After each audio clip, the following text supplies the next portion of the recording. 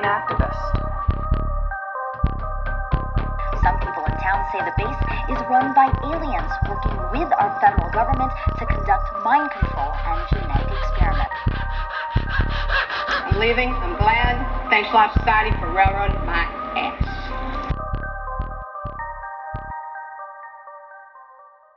What's up, everyone? Welcome to the Eerie Americas. I'm one of your hosts, Christy Hull. And this is your other host, Vicky Ayala. I was talking to Vicky before we started, and the day has gotten progressively better. The day started off really rough, so I'm glad that things are getting better. Vicky's apartment was freezing cold. Yeah, my heat, it's weird. My heat was working, just not the heat in my living room. And as she's telling me this, my husband and I are trying to go on a trail just to try to take in the last few days of the year before we can get a lot of snow and stuff.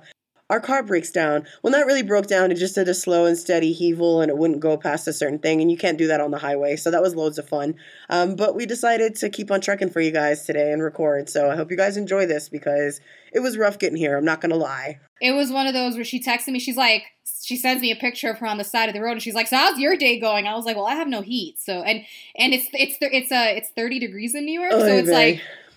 I was like, it's not great. And then, like, it's so funny because I know neither of us was in the mood to record. And she's like, let me just calm down and get this shit over with. And I'm like, all right, fine, whatever. Tell me when you're home. And like, but so as usual, we have our little chats before we start. And having our little chats really did make us feel better so that we weren't like super drab and like horrible here. But speaking of drab, we do have a review that is not going to be very pleasant for some people. Which I made Christy binge watch some shows on some Vicky level stuff because I wanted to talk about it. And I'm so very proud of her for using her television because she really doesn't use it. I mean, I use it, just not the level Vicky does. Level. Vicky's like a pro TV watcher. I have watched 3 separate shows in its entirety just this week. And Christy had to be like, all right, we can't review all of them. So pick 2. Yeah, so we're going to pick 2 right now. One we are kind of split on / aren't really thrilled about, and then one that we absolutely loved.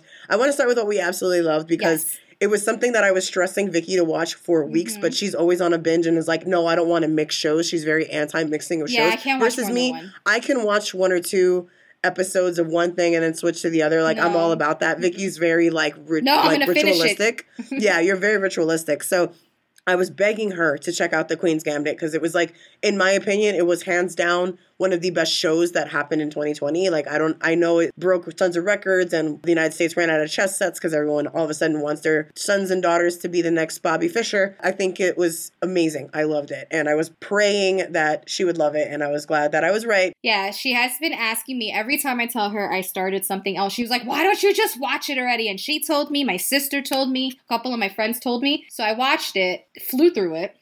Literally, yeah, it was like a day, right? I flew through it in one day. I loved it for several reasons. I just think, one, I'm all about having a female lead. I really loved it. But I just really loved the plot. It's one of those things where, like, there's certain things you watch and it's like, oh, that's not your type of show. I feel like anybody could watch this and enjoy it. You don't have to have a type of show that you like. And that's what I kind of liked about it. It didn't, like, subscribe to any one thing. I think anybody could enjoy it. There's drama, there's drug addiction, there's alcoholism, there's a strong female lead, and then, like, chess boggles my mind. But there was just something about the time period and everything, the plot, that just really, like, you never got bored watching it, even though you're literally sitting there watching them play chess and you have no idea what the fuck is going on.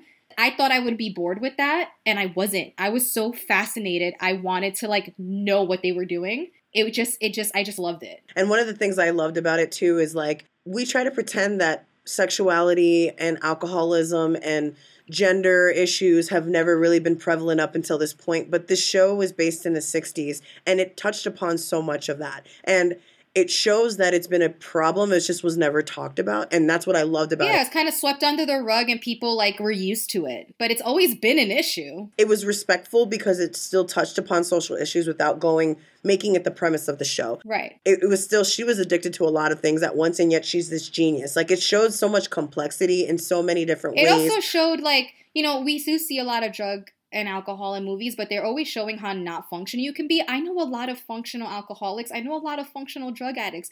And I kind of liked seeing someone that was functional while doing that, because it's not always someone that's homeless and sitting on a corner and shooting things up there. It's not every I think functional is an understatement. She was a master. She became a master. It was complex in terms of the plot, but how they shot it was so beautiful. And that's what you were talking about. There was this imagery that you just kind of went along with where you didn't even understand what you were watching, but the way that they attacked the board and then would flash to something else going on, or flash to her brain and her thinking about chess. It was just so beautifully written. And she's incredibly talented. Everything that they did had a purpose. So the fact that she had a certain color hair was purpose. There wasn't a lot of color in it. It was void of a lot of color, and they did it on purpose. And they didn't want you to focus on a lot of things. Like, I feel like they didn't want you to focus on her face or her clothes. I kind of liked that it was void of color. I liked that it wasn't super bright. I just kind of liked everything, the cinematography. I really liked how they shot it. And I find it interesting that you like mentioned Bobby Fischer, because like I was telling Christy, what I liked about it was that it was a lot of her was in Bobby Fischer's story, so like it was emulated through her.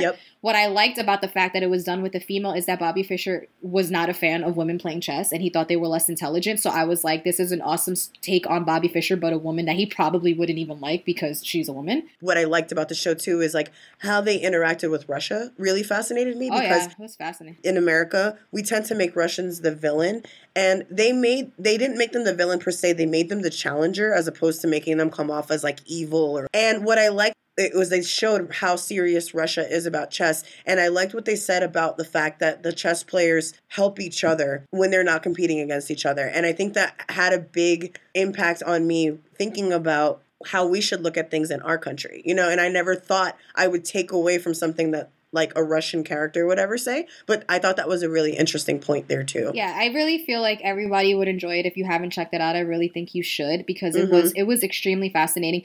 It's just, even though she's playing chess pretty much the whole time, it never gets boring watching her play.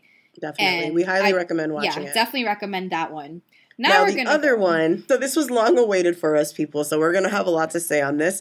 We were waiting on Selena the series as Latin women that grew up really entrenched in the Selena y Los Dinos story. So we were really looking forward to it. We were counting down. I didn't get out of bed that level of anticipation. Just turned my TV on in bed, which I never do. Some of our friends literally woke up at 5 o'clock in the morning to start watching the show because they wanted to watch it because it was so highly anticipated. We were very, very excited for the show. I had a lot of issues with it. I don't want to... Oh, by the way, I called this. I knew she would. Because I started watching it before she did. I was like, you're not going to be a fan. I waited because I wanted to watch it with our friend.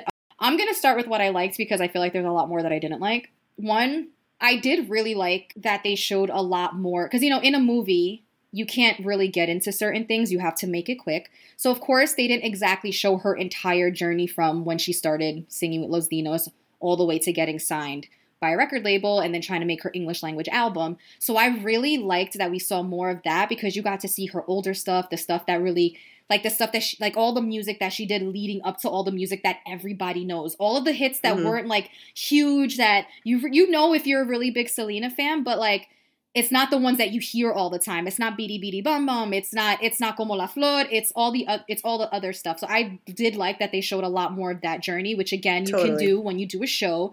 So I did like that. I actually really, really liked who played her when she was younger. That girl has an amazing fucking voice. Phenomenal. That's pretty much all.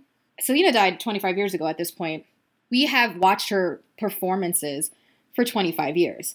We've also had the movie for about 23 years because it came out 2 years after she died.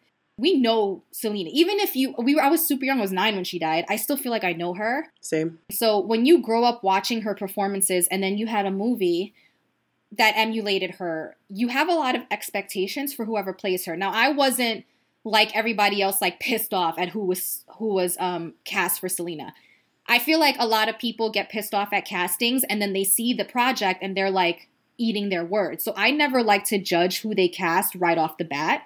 I wanted to give her a fair shot. But that being said, again, we have grown up watching her performances. We know why Selena was so loved.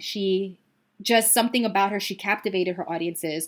During her performance, you felt like she was singing to you. You felt like you could feel her performances. She was very enigmatic. She was. She had this humongous personality, amazing performer. She danced all over the place, and that's why everybody loved her. So to watch a show where someone is playing that character and she is stiff on a stage and cannot dance and is standing in the same place, you're not acting like her. That's not who she was. Yeah, Jennifer Lopez got it down. She did. You know, Selena did her footwork. She did her turns. Everybody knows the washing machine. Everybody knows everything that she did. So to see that they're purposely editing her from the top up because they know that she can't get the footwork, and to basically see the same stiff moves was very upsetting to me, because that is not what Selena was. And I feel like there's way too much material out there for you not to be able to capture it. I agree. And so that some of that like was just like, oh man, that was a little disappointing. I'm not saying you have to, obviously, nobody's going to be Selena, but there's just certain things that as a Selena fan, that that's not her. Standing in the same spot on stage the whole song was not her. That's just not something she did during her performances. And I also get very annoyed when people lip sync off. Like, you're on Netflix and you have a humongous budget for editing. The fact that she was seconds behind on lip syncing was very bothersome to me. Right. The thing I liked about it, and this is like my takeaway of the whole general situation, I love that they included more of the Dino story. I knew they would, because obviously the family's producing it and stuff, so they're going to tell more their side of the story, because I felt like I knew Selena's side. Like you said, we grew up watching her. We watched the movie. We've read the books, but I loved watching Suzette struggling on the drums. We know she's not the greatest drummer, but like for her to acknowledge that was great. I love seeing how Abraham hustled and worked so hard to get his family where he had to go. Basically, it felt more like a story about a loving Latino family who happened to raise an icon. And that's what I liked about it. Like, it was more family oriented than I expected. I thought it was going to be the same regurgitated story I heard over and over again. But there were moments where I felt like it was real. Like, I was watching it actually unfold. Like, when that girl came up to Suzette, like, I believe that happened, and I love seeing those moments of authenticity. So that was the moments I appreciated in the story. I think in general, I agree with most of what you said, but at the end of the day, I was happy to see something different from what I was expecting. I was expecting the same story, just told differently for the new generation. I felt like now that as somebody that's grown up with her, I got a complete story. The Dino story and Selena's story, and now I know Selena y los Dinos. I guess. I guess that if you're part of the new generation that has no idea and hasn't, then you'll probably like it, and it's great. It's going to open up her and her story and her music to a whole new generation of people. For anyone who's grown up with her, it was just disappointing, and that's just... Yeah. I'm not sad that I watched it. I'm not upset that it exists. It brought a lot of nostalgia, and I'm happy that it's going to open up her story to a whole new generation of people. It makes me happy, and it did make me just want to watch her videos again and just fall in love with her again and realize how much I still love her music and how much she still resonates with the Latin community. So that's why I'm not like going to say like, oh my God, don't watch it, hate it, never eliminate it from Netflix. I don't. I'm so glad that it exists. I'm just... we had a lot of expectations, and I just feel disappointed, but I still don't hate that it exists. I'm still gonna like it because I'm never gonna hate anything Selena related, because they got some of her outfits right. I just love seeing. I also love that they showed a lot more of her making her own clothes, and because at the end of the day, they didn't have the money to get other people to do things, and it just shows you what people do when they're forced into it. It's a resilient Latino family. You learn how to write a song. You'll learn how to produce the song. You'll learn how to play the instrument, and you'll learn how to make your own damn clothes. You'll learn how to hear music different. You'll learn how to see things differently. You don't have the means to do it any other way. So it is still a coming of age like story where I still think it's worth a watch. I just wouldn't go in there with the expectations that I probably went in there with. Totally. That's fair. Let's get into this Reddit post. This is going to be something resonates really well with you, actually, because we've talked about it before. This is from the Paranormal off Reddit, and the username is Shoe Horror. And it was Ouija board grandmother. Okay. So I was like, okay, off the bat, I got to read this. Just a short experience I have had. I've seen a lot of Ouija board experiences lately, so I decided to share mine. I'm on mobile, so sorry about formatting. When I was about 10 or 11, my brother and his friend were playing with a Ouija board at the kitchen table. They were both about 6 or 7 and couldn't come up with questions, so my mom was drying the dishes and was giving them some lines. Ask if it's a boy or a girl. It replied, girl. Ask if you knew her. The reply was yes. Ask who she is. She writes G-R-A-M, Graham. My brother's friend said it can't be Graham because his grandmother was alive. So was ours. So my mom said, well, ask her name. They spelled out the name letter by letter, and my mom put the dishes down and packed up the board. She told my brother's friends that it was time to leave and we should get ready for bed. I asked her what was wrong. Why did she have me go to bed? And my mom told me the name they spelled out was her grandmother's name. My brother didn't know my great-grandmother's name, and I didn't either, but that was the last time my mom let us play with that Ouija board. I'm just, if you could see my face right now, I'm just a little baffled at why this family was totally just playing with the Ouija board in the kitchen while the mom washed dishes as if they're reading a book or something. Like, because people do that, bro.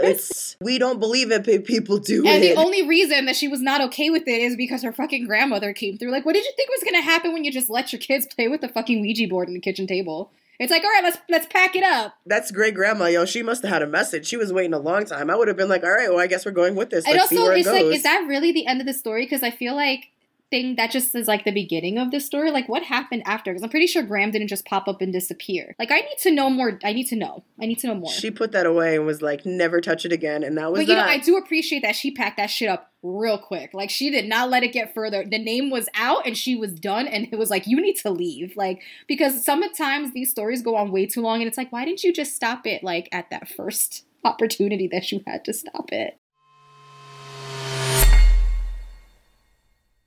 So, I know it's hard to believe that after all of these episodes, we have topics that we haven't covered, but I have found a topic that we did not cover, and it came completely by accident. I don't know why, but the other day I was just like in a mood and everything was frustrating me. And I think I made a comment to like my brother or someone that I was going to like somebody spontaneously combusting. And I was like, spontaneous combustion. And then I just started looking it up and I'm like, I wonder if there's been like any like documented cases. And of course there have. We are going to be talking about spontaneous human combustion, which as per Wikipedia, I'm going to read it directly, quoting, is the concept of the combustion of a living or recently deceased human body without an apparent external source of ignition. In addition to reported cases, descriptions of the alleged phenomena appear in literature, and both types have been observed to share common characteristics in terms of circumstances and the remains of the victim. So basically, there's been a lot of investigations to try to like figure out if this is a real thing, because, they call it phenomena. And they basically have stated that human behavior and habits and alcohol consumption are one of the, like, common things that happens in these cases. There's, of course, they always try to have natural explanations, but the current consensus is that most cases of spontaneous human combustion involve like what they call overlooked external sources of ignition. I really don't think that's what it is. I think it just bothers people that they can't find fucking explanations. But we're going to jump into some cases of spontaneous human combustion. I'm really curious about this because Charlie is one of the hottest sleepers I've ever met in my life, specifically by his stomach. Like if he's not hungry, if he's eaten through the day and he's full or like really, really full, I'll touch his stomach and think he's running a fever. Like that's how hot he'll feel. Or at night, if he bundles himself up and his like, I always say his furnace is burning because that's literally what it feels like. It feels like a furnace. I'm like, when your furnace is on fire, you're sweating, but he's still wrapping his body up like he's cold. So I always make jokes about like one day he's going to combust. So I'm going to listen closely because I need to know the signs in case it actually happens because I'm not going to jail for this. So I'm putting it out there in public. My husband is the hottest sleeper on the planet. So meanwhile, it's perfect for me because I'm always cold. So like if I get hot, I can just touch him. At the same time, I worry. So this is going to be good. This is information for me. The most surprising part of what you said is that you said Charlie gets full. It happens. So the first case is Glenn B. Denny. September 18th, 1952, Glenn B. Denny of New Orleans, Louisiana, supposedly committed suicide, but the circumstances of his suicide were so crazy that it's unclear what happened. At the time, his death was actually investigated by a man named Otto Burma, and all of this information is from an article that he wrote for Fate magazine once he investigated this man's death. The article was published in May of 1953. In the article, it stated that Thursday, September 18, 1952, around 1 p.m., in a subsection of New Orleans, a neighbor smelled smoke coming from the apartment above hers. She called the police, who then called the fire department. The fire department comes, breaks down the door, and finds the source of the smoke. It is a burning human body. There's a lieutenant named Louis Wadingi. He was one of the first firemen on the scene, and he stated, quote, "The man was lying on the floor behind the door, and he was a mass of flames. Not another blessed thing in the room was burning. He was dead. I don't know what caused the fire to burn so hot. He could have been saturated with some oil. I did not smell anything, however. In all my experience, I never saw anything to beat this." So basically, just picture something's on fire, but nothing else in the room is on fire. You see, I mean, just the one person. We know how fires work. Dwight told us in fire safety. They spread. It's his body is burning, nothing else is burning, and they don't smell anything. When something is lit on fire with gasoline, you smell the gasoline. Or even kerosene or any of those things. Right, you smell it. They didn't smell anything. Yeah. According to the article, there was never any evidence of cigarettes, smoking, and there was no sign of a struggle. The door was locked, the windows were shut. There was no blood. So, of course, they did an autopsy, and that's when the man was identified. He was 46. He was just a quiet dude. He was just kind of like a normal dude, but he had been suffering from alcoholism. He had like alcoholic shakes. That's what people knew about him. On September 19th, the newspapers recounted the details of the case, except this time they started claiming that the fireman who broke in detected a strong odor of gasoline, which we all know is not true. So this detail led the guy, Otto, he went to the police station and the fire department, and he's trying to figure out, did you smell gasoline or did you not smell gasoline? Because that's a huge thing. But of course, there were no simple answers for him. The officials there confirmed that the only burning object in the room was the guy's body, but told Burma that he needed to go to the criminal records office to view the full report if he wanted to get any more answers. So they were being very, very hush-hush. But the one thing they told him is, that's even if you smelled gasoline as suspicious, is that the only thing burning was the body and nothing else. And see, no matter what, though, what's interesting, too, I'm thinking about, like, the reality of what it takes to actually light someone on fire. It would still somehow get on the floor. It would still get on something else. Like, there's no way you could just get liquid on an individual, light them on fire in an unventilated room or a small enclosure. Right. Remember, all the windows are shut. Nothing else lights on fire. That's crazy. Yeah. So then the following Sunday, the police report section of the local newspaper reported that the man had died from his burns, but never stated what caused the fire that burned him. It was also reported that his wrists and ankles had been severed. Burma contacted the coroner's office, asking questions, which, again, he got no answers to. Their findings, they explained, was that he had been despondent and there must have been, he must have tried to kill himself with the severed arteries. Yes, sure. Then they stated that his wrists, the arteries were severed, which means he tried to slice his wrists. So they stated that he must have sliced his wrist and then poured kerosene on himself and lit himself on fire. Oh, yeah, that makes total sense. Now, here's the other detail. Carbon was found in his lungs, which means he was alive when he started burning. I don't know a single person that would be lit on fire while they're alive and not move. Right. And keep it all in that same area. The coroner didn't explain how he knew kerosene had been used. He also couldn't explain how a man with blood shooting from his wrist could possibly light himself on fire. And again, there was no blood found in the scene, so if he sliced his wrist, where did the blood go? Right. So weird. If this isn't freaking already nuts, 3 weeks later, he gets a copy of the official police report. Though a knife with bloodstains was found at the scene, there was no evidence of any cause for the fire. No matches, no gasoline, no kerosene, no accelerant, nothing. Yet the report just simply stated that it was a suicide and the case was closed. So Otto Burma finished out his article on the incident by basically comparing it to other reports of spontaneous human combustion, where, like I said, it was when a human body can sometimes ignite from the inside and burn to ash in a very, very short amount of time. And there's still no answers on this case. That's it. It was closed because it was considered a suicide, even though there was no evidence to suggest obvious evidence that it wasn't a suicide. Right. Like we've talked about before, especially in the medical field, when they don't have answers, they just want to rule. They just want to have something. It's the easiest way. They can't just sit there and say unknown. That's only been a more recent thing in the last, I'd say, 30, 40 years where you'll actually see unknown cause on somebody's report. Right. But they always wanted an answer back in the day. I mean, yep. They used to think women died of hysteria. So, there was just things like that. They just had to label it. God forbid there not be a label. Next case is the case of Mary Reeser. Roughly 8 a.m. on July 2nd, 1951, Mary Reeser's landlady came to Mary's door with a telegram, which I'm pretty sure some of you youngins don't know what it is, but that's how people used to communicate back in the day. Yeah, telegram is literally someone's coming with a slip of paper. It's a message that someone's giving you, but it's urgent. So that's in back in the day during the war. That's how they would alert people that their family members were injured or passed away or other emergency also known things. As the OG text message. Yes. So the neighbor, her landlady, comes to try to give her a telegram.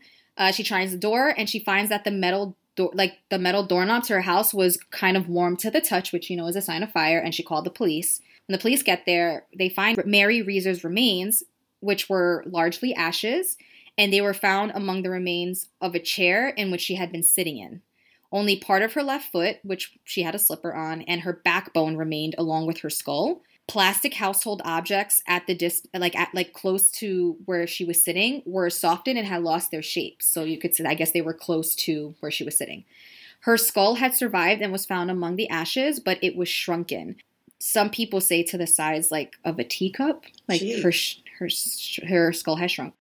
The shrinkage of her skull was actually, I guess, drastic enough that the investigators were basically trying to figure out why her skull would be so small. Maybe, right. I'm going to quote it, remarked on by official investigators and was not an illusion caused by removal of all facial features, ears, nose, lips.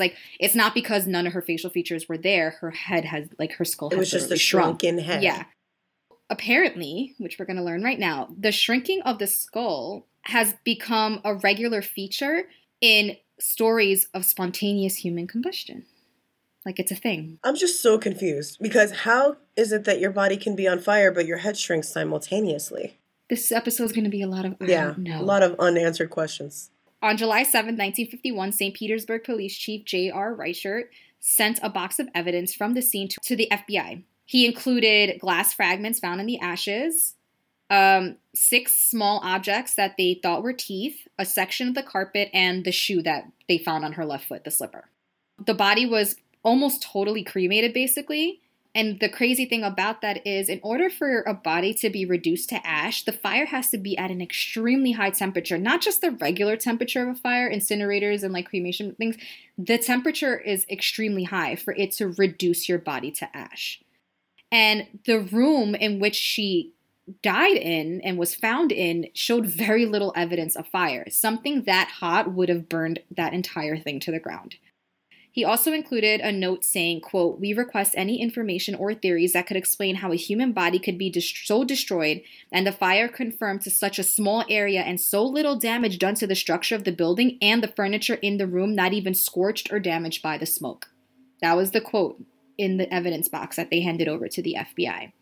So the FBI eventually declared Mary Reeser had been incinerated by the wick effect. Now, I looked up the wick effect on Wikipedia, and it said that was the name given to the partial destruction of a human body by fire when the clothing of a victim soaks up melted human fat and acts like the wick of a candle.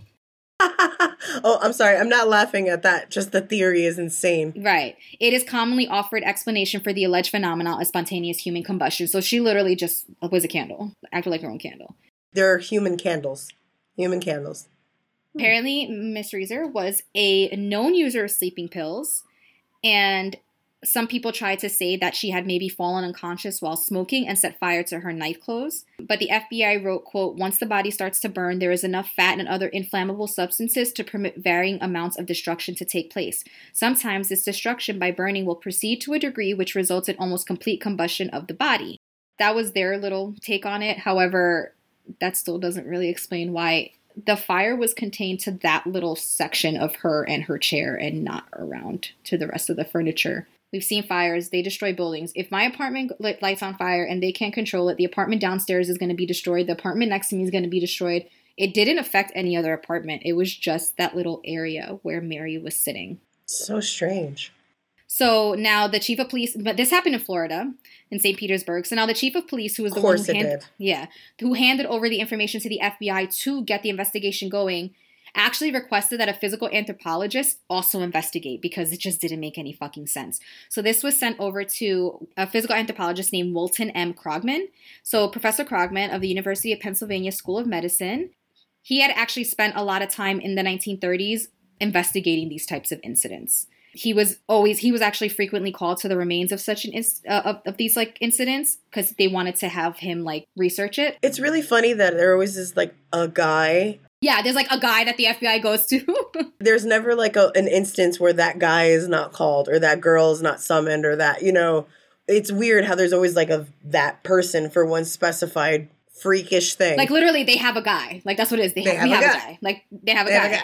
So they asked him to, he was their FBI's guy, and he very, very much disputed what the FBI said. Although, apparently, his version of events and like his disputing of it wasn't even known about for a decade. So they kept it under wraps? Yep. So he basically wrote about this case and he put, quote, "I find it hard to believe that a human body, once ignited, will literally consume itself, burn itself out, as does a candle wick, guttering in the last residual pool of melted wax. Just what did happen on the night of July 1st, 1951 in St. Petersburg, Florida. We may never know, though this case still haunts me." So he didn't believe. He was like, this doesn't make any sense. It really doesn't, Even to the FBI's guy said it didn't make any sense. They have a guy. They got to trust the guy. Yeah. And with regard to her shrunken skull, he wrote, quote, "The head is not left completely in ordinary burning cases. Certainly it does not shrivel, symmetrically reduced to a smaller size. In the presence of heat sufficient to destroy soft tissues, the skull will literally explode in many pieces. I have never known any exception to this rule. I cannot conceive of such complete cremation without more burning of the apartment itself. In fact, the apartment and everything in it should have been consumed. I regard it as the most amazing thing I have ever seen. As I review it, the short hairs on my neck bristle with vague fear. Were I living in the Middle Ages, I'd mutter something about black magic." Whoa. So he actually puts his statement on the record. And he actually moved away from this position. He didn't do it anymore. Yeah, because he couldn't understand it. He probably freaked him out so bad. I can't blame the guy. Yeah, but instead, he came up with a whole other theory that she had been murdered at another location, and her murder had access to a crematorium type of equipment and had incinerated her body. It sounds like he spent years trying to rationalize it, and that was his explanation. I mean, he left the whole field. So, right. I mean, he probably was like, I'm just going to make up whatever. But like he said, the fact that her skull was left intact and it was shrunken, that doesn't happen in a regular burning. And last time I checked, fires consume. So this was another case of this makes no fucking sense. Right. You might think that in every case of spontaneous combustion, the person dies. They don't. There's people who survive this shit. Oh, that sucks. You know why that sucks? If that happened to me, I would be fearful my entire life that it would happen again. You can't explain why it happened. So you could just be like, every day I'd wake up like, what am I going to do today that's going to make me spontaneously combust? I'd be having dreams where I'm on fire. Like, it would just cause so much massive anxiety for my life. I don't know if I could live that way. If I combust, I want to combust fully. That's all I'm just. Right. Like, that's the thing. Happens. Like, yeah, but with your luck, you wouldn't combust. I know, and that's what I'm saying. I would just live torturously every day of my life. And every day she'd wake up wondering if she was going to combust that day. But the first case is the case of James Hamilton. This one's actually all the way back from 1835. Actually appeared in the American Journal of Medical Sciences, volume 17. And the most notable part of this case is that that's noted is that the victim was extremely calm. So in January of 1835, a professor at the University of Nashville, which was James Hamilton, was doing an experiment outside making atmospheric measurements. So he was checking his barometer, his thermometer, hygrometer. See, but he was messing with temperatures. That at least has some semblance of explanation. Right. So he felt a sudden acute pain in the thigh of his left leg. At first he was just ignoring it, as, men do. But then it kept getting more and more intense, and then the pain was unbearable. When he looked at his leg, he noticed that there was a flame emanating from where in his thigh it was hurting and right above the cloth of his pants. So at that point, he calmly cupped his hands around the flame in order to cut off its oxygen supply, and it went out and the pain kind of went away, and then he kind of just went about inspecting his leg. And that's why it was so noticeable, because he was so fucking calm. And so this article basically stated that they think it's just because out of general scientific curiosity, because he was like, he's in the science department. I'm also very intrigued by science. If my leg was on fire, I would not be that fucking calm. Just like I'm intrigued by serial killers, but if I ran into one, I wouldn't be fucking calm. I wouldn't be sitting there like, let me see your strangle technique. I also wouldn't have the sound mind to be like, let me cut off his oxygen. And no, I'd be like punching myself in the leg and like stop, dropping, and rolling. Yeah.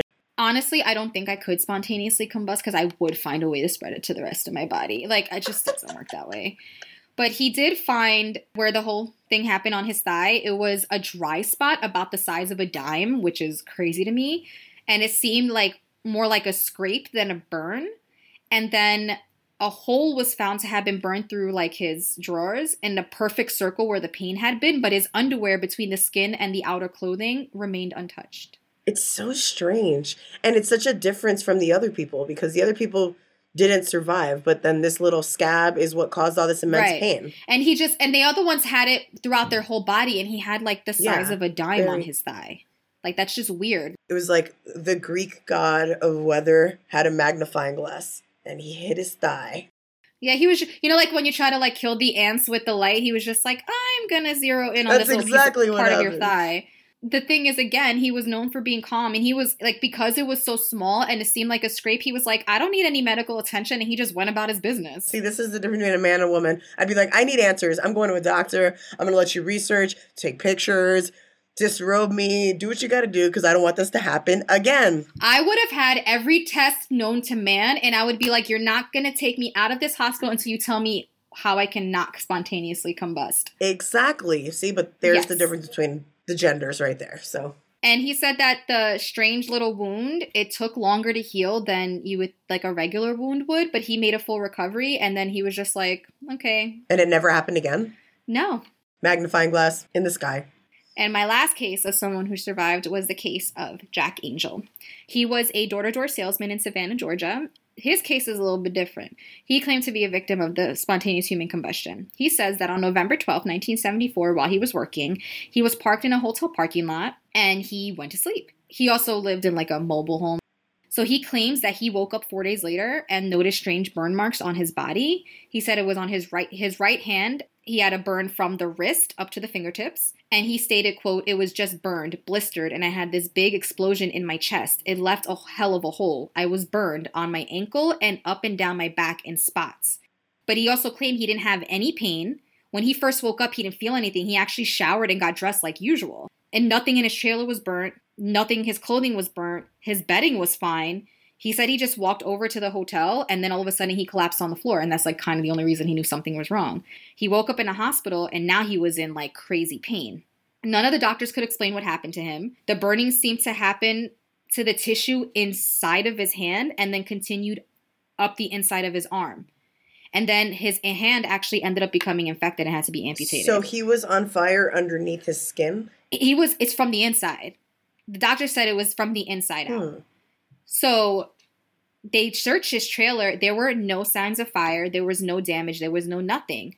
But the reason this case is a little different, and I almost didn't include it, but I still thought we should, is that this contradicts another story. In 1975, there was a civil action lawsuit filed by Mr. Angel. And in the suit, he claimed that he had been sprayed with scalding hot water after trying to fix his motorhome's water pressure. But then there was also claims that the doctors told him that whatever happened to him happened from the inside out. So that's why the case gets really suspicious. And later on, he actually changes his story back to stating that that never happened with the water pressure. So I don't know if he was trying to get money out of them. He was trying to find an explanation. Either way, it still states that the doctor said whatever happened to him was happening from the inside of his body out. And nobody knows what the fuck happened. That's crazy, dude. Out of all these different examples, there's still no verifiable explanation. Yeah, because even though they stated that there's certain things that have, like, not all of them are alcoholics. Mm-hmm. Not all of them have shrunken skulls. Not all of them were doing something different. None of One them was outside. The rest were inside. The other guy was doing one thing. The other girl was not doing another. Like, it's just, there's no rhyme or reason. There's no common anything other than the fact, like, their spontaneous combustions weren't even the same. One dude had his hand amputated. The other one had a freaking dime-sized dry spot, and two people's bodies were burned to a crisp. So and one shrunken head. There's no similarities in any of these cases.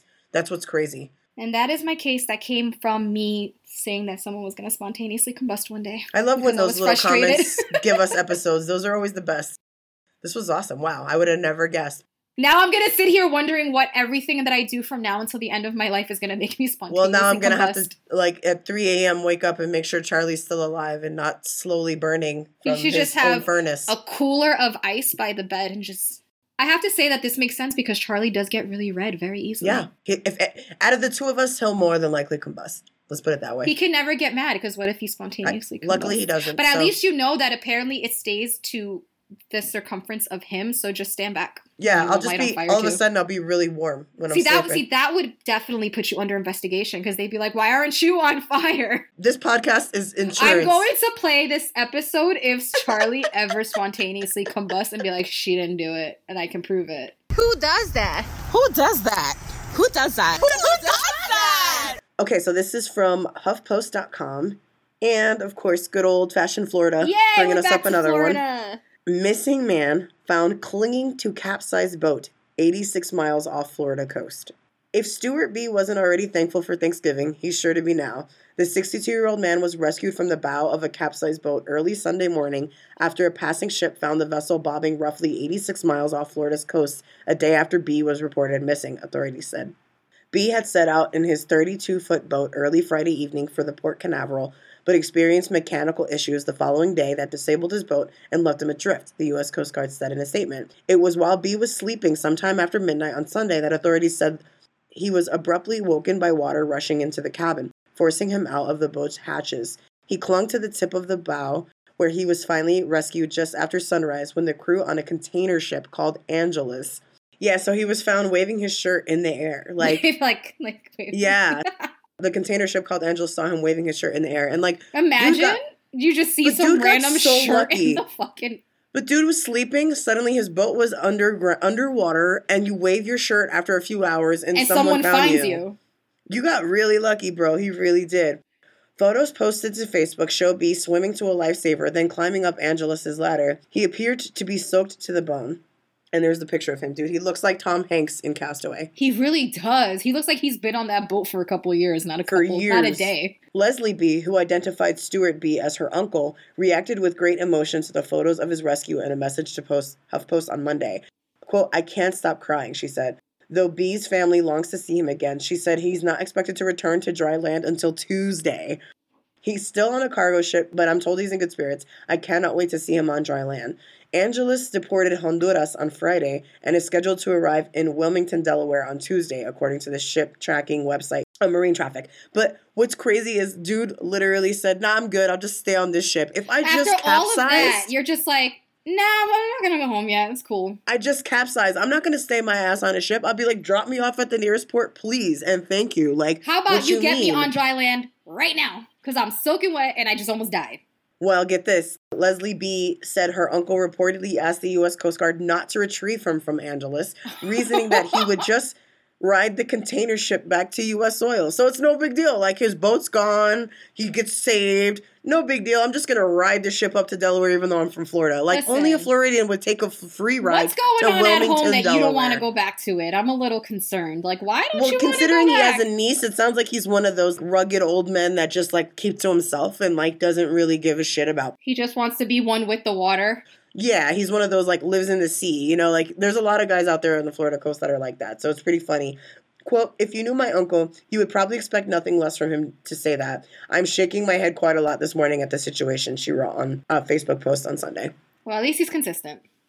So yeah, apparently you can capsize and still feel the need to just chill on the water. I would get out instantly. That's kind of like people who get into like really bad motorcycle accidents and then get back on a motorcycle as soon as they healed. It's like sometimes you just that's it. It doesn't matter. Motorcycles scare me less than fucking with water. There's too much about water we don't know. Yeah. You already know. We've expressed... Yeah, I know how you feel about it. But I hope you guys enjoyed this episode. Please like, subscribe, check out our merch. They're great for the holidays. We have it in our description. And most importantly... Stay weird, Americas. Bye. Bye.